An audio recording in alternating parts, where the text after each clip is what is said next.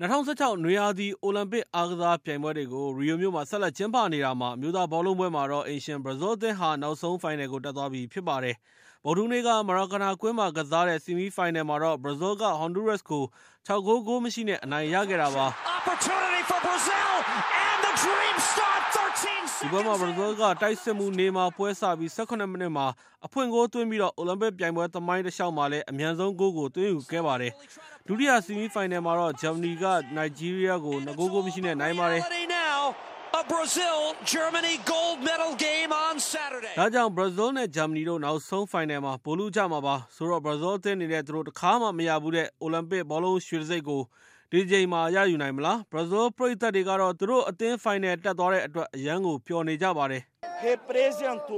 mostrou que é aqui dentro, aqui no Maraca, é tudo nosso. ဒီမာရာကာနာကွင်းမှာကျွန်တော်တို့ဘလူအသင်းဆိုတာကိုသူတို့ပြနိုင်ခဲ့ပါတယ်။ဒါကကျွန်တော်တို့ရဲ့အိမ်ခွဲမှာ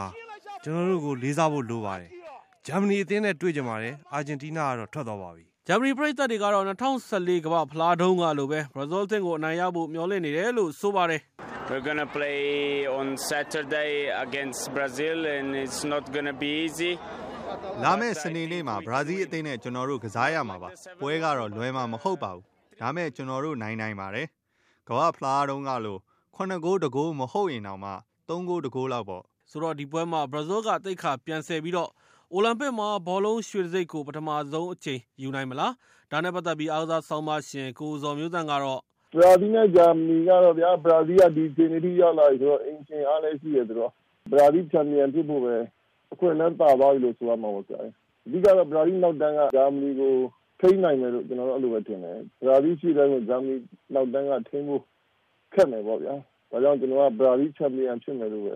သုံးသပ်ပါတယ်ဆရာ။အမျိုးသားဗော်လီဘောကွာတာဖိုင်နယ်ပွဲစဉ်တွေမှာတော့ရုရှားကကနေဒါကို3 ပွဲပြတ်နဲ့အနိုင်ရခဲ့သလိုအမေရိကန်ကလည်းပိုလန်ကို3 ပွဲပြတ်နဲ့နိုင်ပါတယ်။အီတလီနဲ့အီရန်ပွဲမှာတော့အီတလီက3 ပွဲပြတ်နဲ့နိုင်ပြီးတော့အိမ်ရှင်ဘရာဇီးကလည်းအာဂျင်တီးနားကို3 ပွဲ 1 ပွဲနဲ့နိုင်ပါတယ်။ဒါကြောင့်ဆီမီဖိုင်နယ်မှာတော့အီတလီနဲ့အမေရိကန်ဘရာဇီးနဲ့ရုရှားတို့19 ရက်နေ့ကျရင်ကစားကြမှာပါ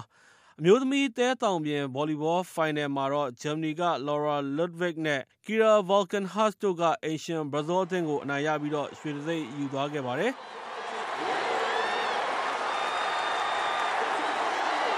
ဗုဒ္ဓဟူးနေ့ကပြေးခုန်ပြေးပြိုင်ပွဲတွေမှာတော့အမျိုးသားမီတာ200အပြေးပြိုင်ပွဲဆီမီဖိုင်နယ်မှာဂျမေကာနိုင်ငံကလက်ရှိအိုလံပစ်မီတာ200ချန်ပီယံယူစိန်းဘိုလ်က